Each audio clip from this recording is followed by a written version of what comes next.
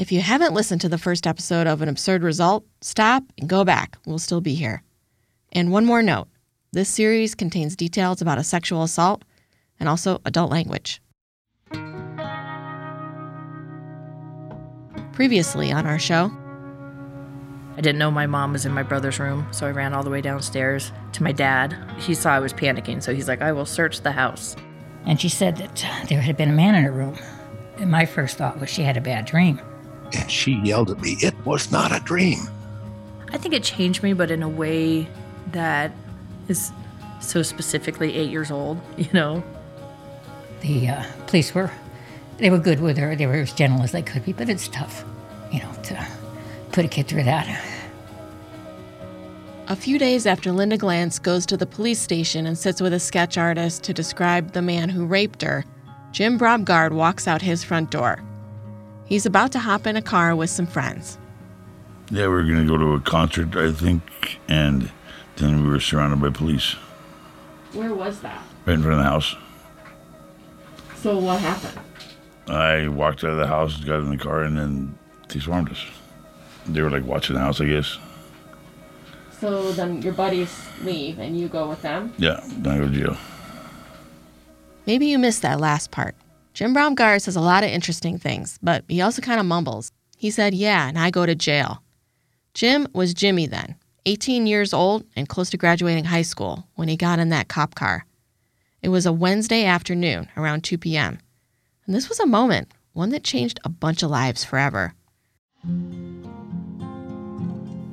My name's Jewel Banville. I'm a journalist in Montana, and this is episode 2 of An Absurd Result, The Arrest.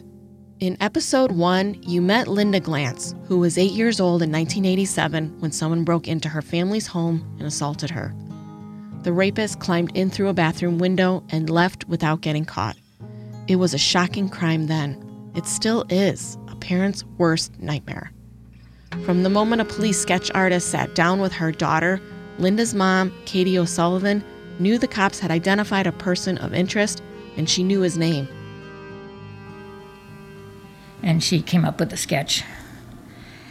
And as the sketch artist was finishing it, a policeman or a detective walked by and he said, I know that guy. Looks like Jim Bromgard. And it did. But another mom, Jimmy's mom, Diana Merrill, she doesn't get that at all. I don't know how anybody could look at that sketch and say that's Jimmy. I actually don't. You've seen the sketch, I'm sure. Diana was reeling. Her son had been in trouble before, sure, but nothing like this, nothing like raping a little girl. But the cops were lining things up, and they were also filling in Linda's family on Jimmy's history. Here's Linda's mom. You just pop right out, that's Jimmy Bromgard. So he hadn't been a choir boy, exactly. At first, cops just asked Jimmy a few timeline questions. It turns out Jimmy didn't know where he was around 4 a.m. on March 20th. He said he could have been out drinking with his buddies, or maybe he was home sleeping. Lack of an alibi, along with a sketch, that was enough to put him in a lineup. So then, later on, either, I don't know, a day or two, maybe the same day, I can't remember, but I took Linda up to the county jail for a lineup.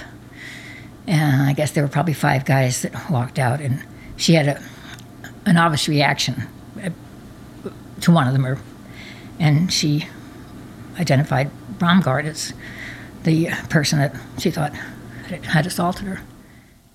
When they went to get Jimmy to line up, they knew where to find him. He was in the county jail on an unrelated charge. This happened after the initial interview about the rape. He was back in school at Billings Senior High, but he got in a fight there, and cops came to get him again.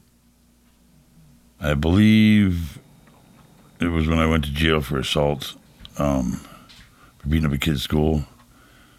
They asked me if I wanted to be part of a lineup, and they told me what it was about the girl that got raped. What do you remember about that lineup? I used to actually have the VHS copy of it, but somebody played it and their VCR chewed it up. Yeah. I know that I had a green shirt on. Everybody else had blue shirts. So they dressed me on, and I had a different colored shirt on. I remember a couple of the people that were in the lineup were guards from the jail. Jim might have lost his copy of that tape, but a tiny part of it shows up in a documentary that ran on Court TV in 2006. It's used here with permission from the filmmaker. Read what is written on the paper, please. You better shut up or else I'll kill you. The victim watches as the 6 men step forward. Read what is written on the paper. You better shut up or else I'll kill you. When Bromgard speaks, she becomes frightened. The detective asks if she sees her attacker in the lineup. She says number 5, Jimmy Ray Bromgard. She reacted when he... Although Linda's mom is the one standing next to her, she reacts to these men behind the glass. Her dad, Mark Tokarski, was also learning about this person of interest. I want to ask you about the first time you heard the name or knew that the police were looking at Jim Bromgard. That would only be around the time where Linda picked him out of the lineup. And then we followed it very closely after that. I was aghast that this was the guy who did it, and he was still, free to walk around and everything. During this time, the police needed a few more key items to piece it all together, so they kept close tabs on Jimmy and let him know it'd be better for him to cooperate. And then they started asking me for hair samples and things like that after that. The hair samples Jimmy turned over went to the director of the Montana Crime Lab at the time, Arnold Melnikoff. Melnikoff had Jimmy's head hair and pubic hair, along with a couple of hairs found in Linda's bedroom. And he got some interesting results when he compared them under his microscope. After he gave those results to the cops, it didn't take them long to arrive at that moment in front of Jimmy's house. He faced 3 counts of felony rape of a minor. Jimmy's mom has some thoughts about the day they arrested her son. I was not there. My husband was not there. The kids were the only ones home. They came in, went upstairs, went into Jimmy's room, and completely destroyed his room. They pulled the light socket out of the looking for a pair of keys that were supposed to, whoever broke into the house was supposed to have taken. And of course, they pulled the light socket right out, just broke it, never bothered to repair it, and just completely destroyed his room. So there were no adults home when they came to do this. No adults home at all. Her husband, Jim's stepdad, called her at work to tell her what happened. I couldn't believe it. Jimmy had just recently gotten out of Pine Hills, and I think the bond was $200 and some, and I borrowed money from a coworker that she took out of her savings, and I gave it back to her and said, "Put this back in your savings." I wanted to make sure it got back there. But he was out. I don't think he was out for a week before this happened. And I was just kind of couldn't believe what happened. Just couldn't believe it. The trial was that same year, November 1987. Did you go to the trial? I did. I was there every day. What was that like? Well, you would sit and listen to people that you knew were lying. Jimmy's mom listened and came to her own conclusions, especially about a certain checkbook. It belonged to Linda's mom, and it was in her purse, the same purse stolen the morning of the assault. The checkbook turned up on Alderson Street, where Jimmy lived with his mom and stepdad. One officer said that they found the checkbook that had been stolen from the house. They found it, maybe half a block from where we live, right against the curb. And so, they associated with Jimmy because, it had to be him. It was right close to where he lived. And so when they questioned this officer, he said that he saw someone standing in the vicinity of 28 Alderson. They asked him to identify the person. He said he could not identify the person, but he saw someone standing there. It could have been anybody. Jimmy testified on his own behalf, proclaiming innocence, but not just that. He told the jury that whoever did this crime deserved to go to jail or even get the death penalty. "I think it's sick," that's what he said on the stand.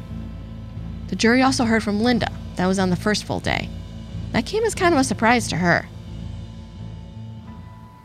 I woke up that morning ready to go to school, got on what I'd laid out the night before to go to school in, and literally right as the kids were walking out the door, my dad grabbed me and said, "Trial's today." And so I knew we were preparing for it, but I think the advice everybody had given him was just don't tell her. Just walk her in the morning. And I didn't hang out in the courtroom. I walked in, I testified, I walked out. And that was it. The jury heard from her parents, too. They heard from the detectives who interviewed Linda and the doctor who examined her. On the last full day of the trial, Arnold Melnikoff testified about the likelihood the hairs in Linda's bedroom matched Jimmy Braumgard. Linda's parents sat through it all. Her dad says it was a quick, button-up trial that brought them right back to the horror that entered their lives. And I'm thinking he is the guy that did this horrible thing. And I want him put away. What's amazing to me is that he got in the house, did what he did, and got out of the house. He left no footprints whatsoever behind. The police had absolutely no evidence to go on. For a drunk man to commit a crime like that and leave the scene so clean, to me, is just astounding. I mean, there had to be a lot of planning going into it beforehand. Yeah. Think about that, too. Yeah. Yeah, and that creeps me out. On the fourth day, the jury went into a room and the decision was pretty quick.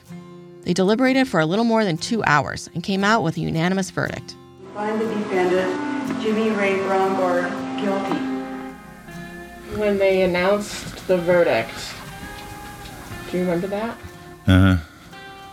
What do you remember about it?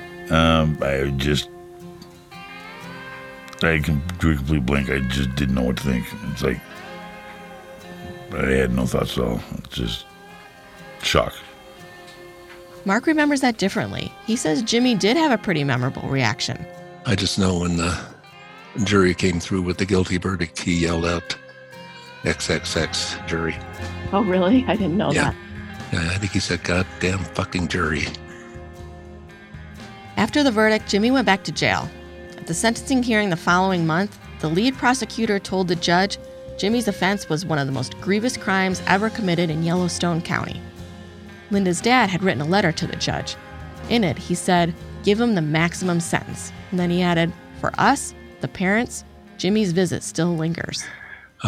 So at sentencing, after everybody sat down, Judge Stadbaugh yelled out that there would be no new evidence. We don't need no evidence. There's no doubt in my mind that this man is guilty. The judge gave Jimmy 40 years on each of 3 counts to be served concurrently. Linda's mom, Katie, says it was one type of ending. Because it was, return to a little bit of normalcy or security once he was convicted, for me and for Linda and for the rest of the family. So, and I sat through the trial too, and I really believed he was guilty. And again, part of it's probably is because as a mother, you just wanted somebody to, you wanted answers, It's not my intention to mislead you for the duration here. What happened to Jim Braumgard is a story some people know, including everyone I talked to for this series. Because the truth is, he didn't do it. Jimmy Ray Braumgard did not rape Linda Tokarski-Glantz. After serving nearly 15 years, he was exonerated and walked out a free man. And the reasons he went to prison for this, how it all lined up against him, those will become clear as we dig in.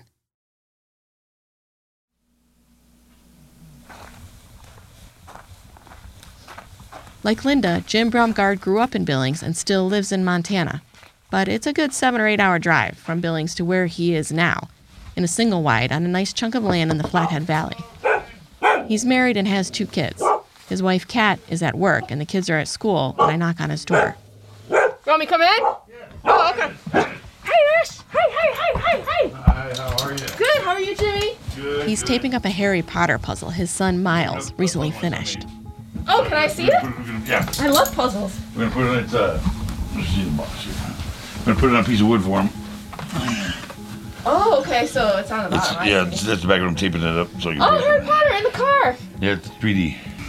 Have you watched all the movies? Oh, yeah. Harry Potter? Yeah. Oh, yeah. Yeah, they're good. We like them.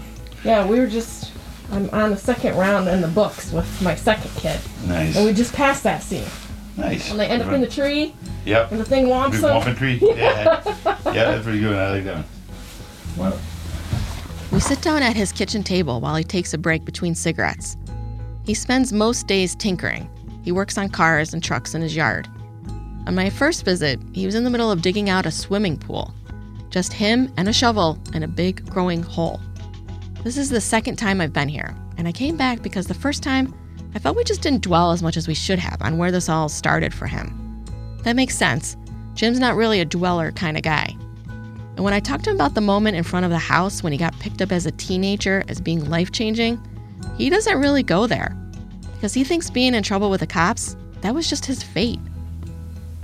And, who knows what I'd have done then. I mean, when I was a kid, I was bored. I used to go steal stuff just because I was bored. I mean, if I got caught for even a small portion of what I stole when I was a kid, I probably would have had 3 strikes and been in there for the rest of my life.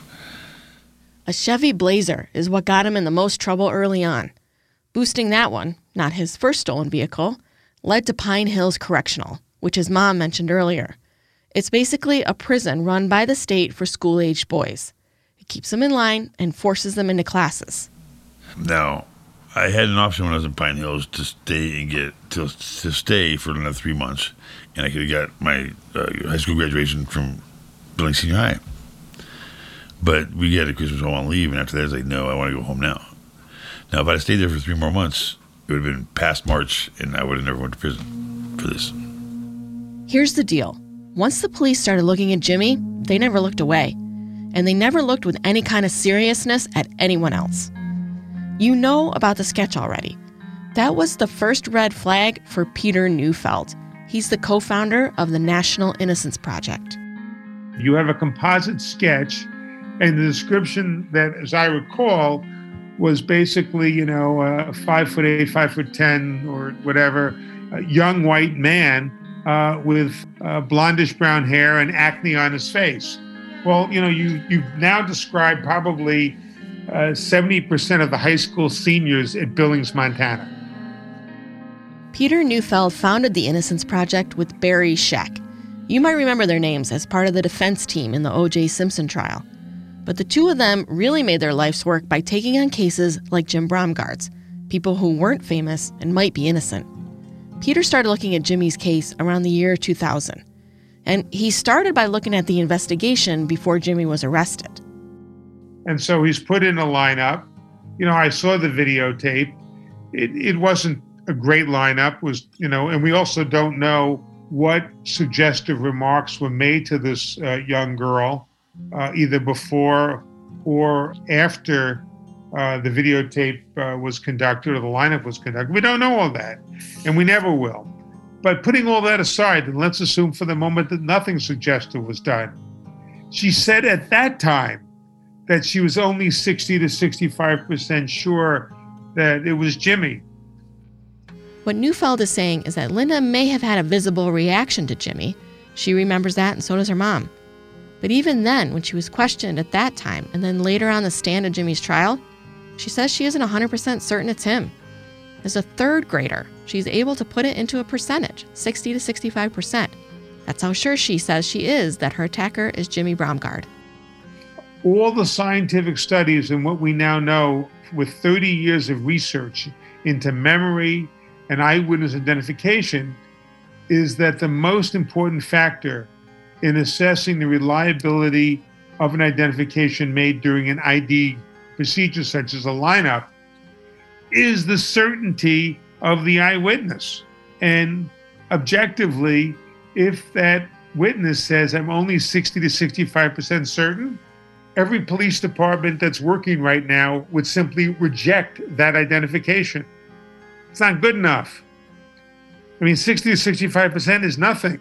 Think if you want to get an idea of just how bad 60 or 65% is, if you were told that you could get on this airplane and fly from Montana to San Francisco, and there was a 60 to 65% chance that it would land safely, would you get on the plane?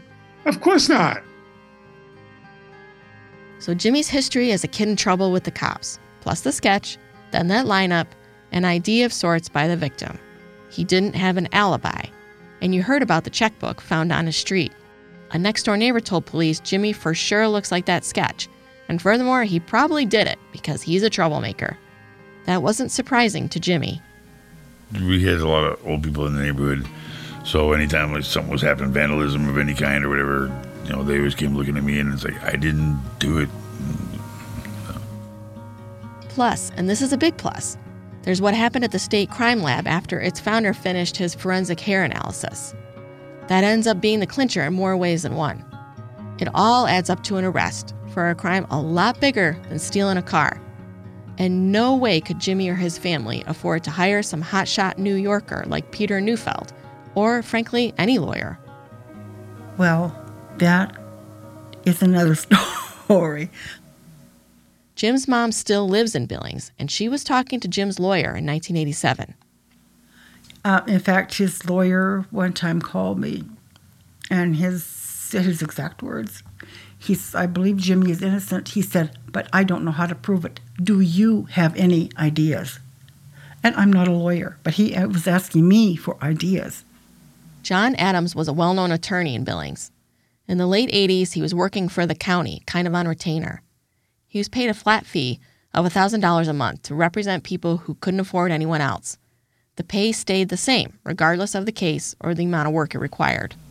I mean, I figured they appointed me the lawyer. He must know what he's doing. So, you know, he knew more about it than I did. So I was just waiting to go home. You know, you're taught that, you know, that you're innocent until proven guilty. You're taught that good always wins, blah, blah, blah, all that stuff when you're a kid. So, you know, you believe that hype, and it's not really true. John Adams died in 2002, not long after Jimmy's release from prison. Before the trial, he met with Jimmy one time. As it got underway, he declined to make an opening statement. Peter Neufeld has some thoughts about that. He didn't give an opening statement. I mean, you know, there are all these studies that indicate that an opening statement by a lawyer is critically important because most juries actually make up their minds based on how they react to the opening statements. So the prosecutor gave an opening statement talking about what a strong case he had against Jimmy, but the defense said nothing.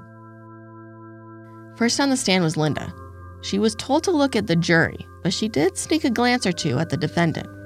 I remember he had changed. I was surprised because I expected him to look exactly how I remembered him looking, but he was clean-shaven and I think had kind of longer hair. According to the trial transcript, she was again asked how sure she was, just like she was after the police lineup. I want to say definitely wasn't 100. Might have even been under 75, maybe 80. I can't. But I probably didn't sound. You were 60 to 65%, Okay. Which I was like, how do you get an 8-year-old or a 9-year-old to say that? But yeah, I don't know if they taught me math while I was meeting with the attorneys. I can't remember. But you knew you weren't 100% sure, and you had told them that. Yes. Yeah. Frankly, one of the things that's impressive here is that she was very honest. You know, they couldn't get her to say that she was certain or 100% sure of herself. She told them, I'm only 60 to 65%. This was information that Jimmy's lawyer would have had. Her lack of sureness existed in a police statement before it was trial testimony. And had he brought a motion to suppress the in-court identification, he most likely would have won. And then this little girl would not have been able to make an in-court identification in front of the jury, and the chances of an acquittal would have been that much better. Because you know, all you had then was Melnikoff's testimony about the hair. The jury met Arnold Melnikoff on the last full day of the trial, the day before their verdict. In 1975, Melnikoff was trained by the FBI to analyze hair from crime scenes. We now associate the words junk science with criminal hair forensics. Looking at hairs under a microscope simply can't narrowly determine whose hair it is or isn't, at least not conclusively, not like DNA can. A few years ago, the National Association of Criminal Defense Lawyers teamed up with the FBI and found that in nearly a fourth of all the DNA exonerations at that time, the prosecution used hair analysis to point to the defendant later proven to be innocent. Melnikoff was also the founder of the Montana Crime Lab, and his testimony did more than bring in what we now know as bad science. Melnikoff added bad math. Here's Peter Neufeld. When I looked at the transcript and I saw the testimony of Melnikoff, I was quite flabbergasted because I instantly knew that his testimony that the frequency of the pubic hair match is 1 in 100, the frequency of the head hair match was 1 in 100, and therefore the frequency that both of them would match was a multiplication of 1 in 100 over 1 in 100 to get 1 in 10,000 was something he simply made up.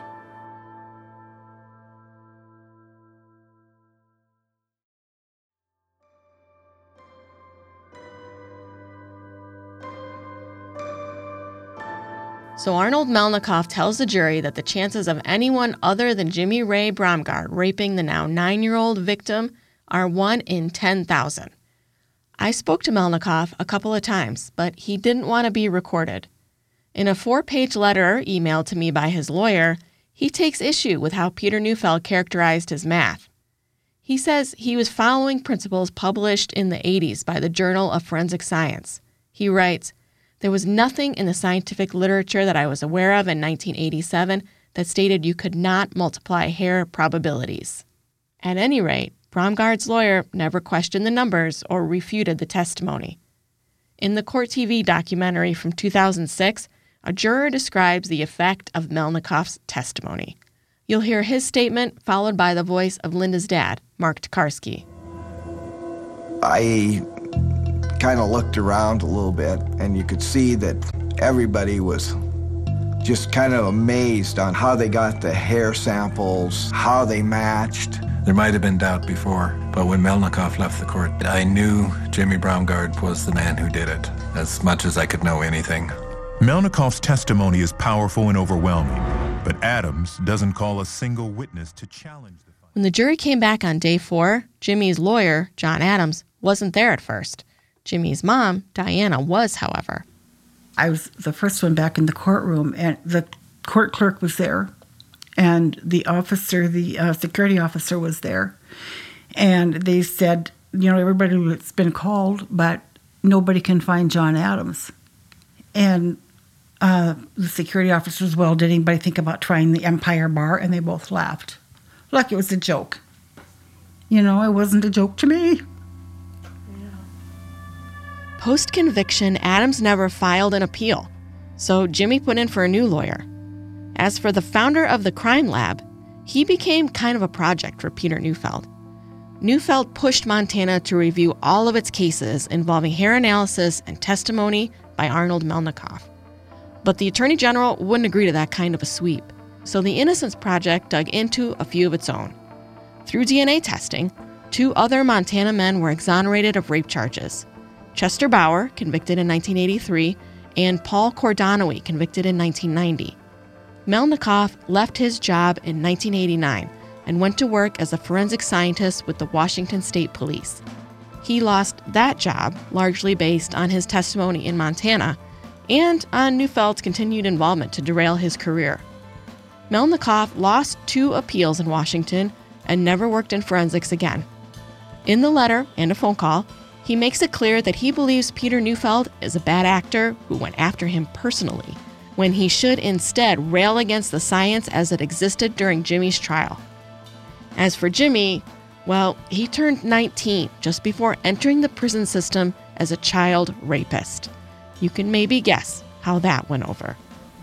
I got several fights in there, and I got lucky that I was in Montana instead of a real state prison. A real prison, I probably would have got stabbed or killed. This is how it is to talk to Jim about this now, but early days in prison were brutal. I learned from talking to his mom that he was attacked by a guy she describes as the toughest inmate in there. And the guy broke his jaw so bad, put him in the hospital, broke his jaw so bad that if you feel his jaw, it feels like there's a tire chain in there. A bike chain. And the doctor said, if you ever break your jaw again, there's no way we can fix it. When I go back to Jim's place after talking to his mom in Billings, I ask him about it. He says it happened a few days after he got off Fish Row. That's what they call the month in intake before prisoners enter the general population. The intake unit, we call them Fish Row because the new guys are new fish in a big pond or something like that. So where did this fight happen? In the high side gym in the bathroom. Was that pretty common that there would be shit going on in there? Yeah, sometimes. I went in there willingly. I thought I was going to be tough. Yeah, not very tough. Not as tough as I thought I was. So you knew there was going to be something going on in there, and you went. I went in there. Yeah, I wasn't going to run and hide. So. Guards found him unconscious on the floor in there and got him to a doctor. But I mean, you're shackled and belly chains and all that stuff to the hospital, and then they put you out, do the surgery, you wake up, you got shackles on, and laying in the bed, and then there's 2 guards in there with you. It broke like this. It broke in 2 places, and there's a little chain link that holds the 3 pieces together there. So that's his introduction to what would end up being the next 14 plus years of his life. He worked out, he got a reputation for breaking rules, and also for being pretty good with a tattoo needle. He still tattoos himself regularly, and his wife when she lets him. Mostly, though, he says he kept to himself in prison. Talking about that puzzle he was taping up for his son reminds him of another way he passed time in the cell. The hardest one I ever did was 5,000 pieces, and it was all dice. You did a 5,000 piece puzzle? Yeah, I was all dice, all white and black. Just all white with dice with black spots. How long did that take? About a week and a half. That's not long. Didn't have much to do in prison.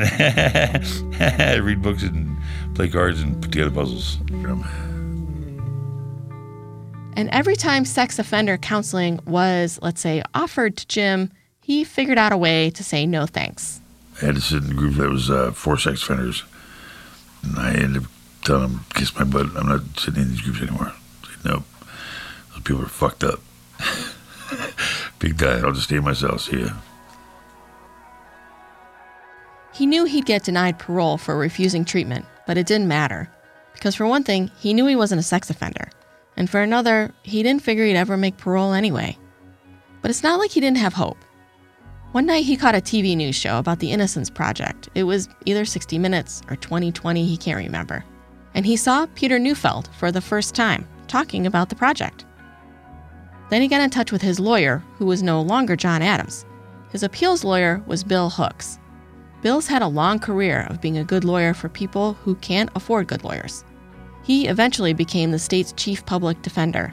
Bill Hooks took Jimmy's case after everyone figured out John Adams dropped the ball. And his first step was to drive all the way to the prison in Deer Lodge to meet Jimmy in person. Well, initially I thought this is a pretty young kid to be where he is right now. Hypothetically, a number of clients may sit down with their attorney right off the bat and say, I didn't do it, I'm innocent. I hear that a lot, and I may think, yeah, sure, we'll see where this goes, but sometimes that really rings true. Hooks handled Jimmy's 3 unsuccessful appeals, pointing out all the problems with how the trial went down. But that didn't work. So some period of years had gone by, and Jimmy and I were remaining in contact, and then we kind of were at a lull. What do we do? Where do we go? And then at some point, Jimmy contacted me about the Innocence Project and asked if we could pursue that, if there was a way to connect with them. The Innocence Project, even then, was only taking cases that involved biological evidence. There had to be DNA. But no one was really sure that was true in Jimmy's case in a trial from '87, when the policy was that old evidence could be, and most likely would be, destroyed. But someone figured out it existed. And it was in an unlikely place. Well, I remember getting excited about things, but then even wondering if I should get excited. Because for someone to tell me, we think we found a box. That story and more in the next episode.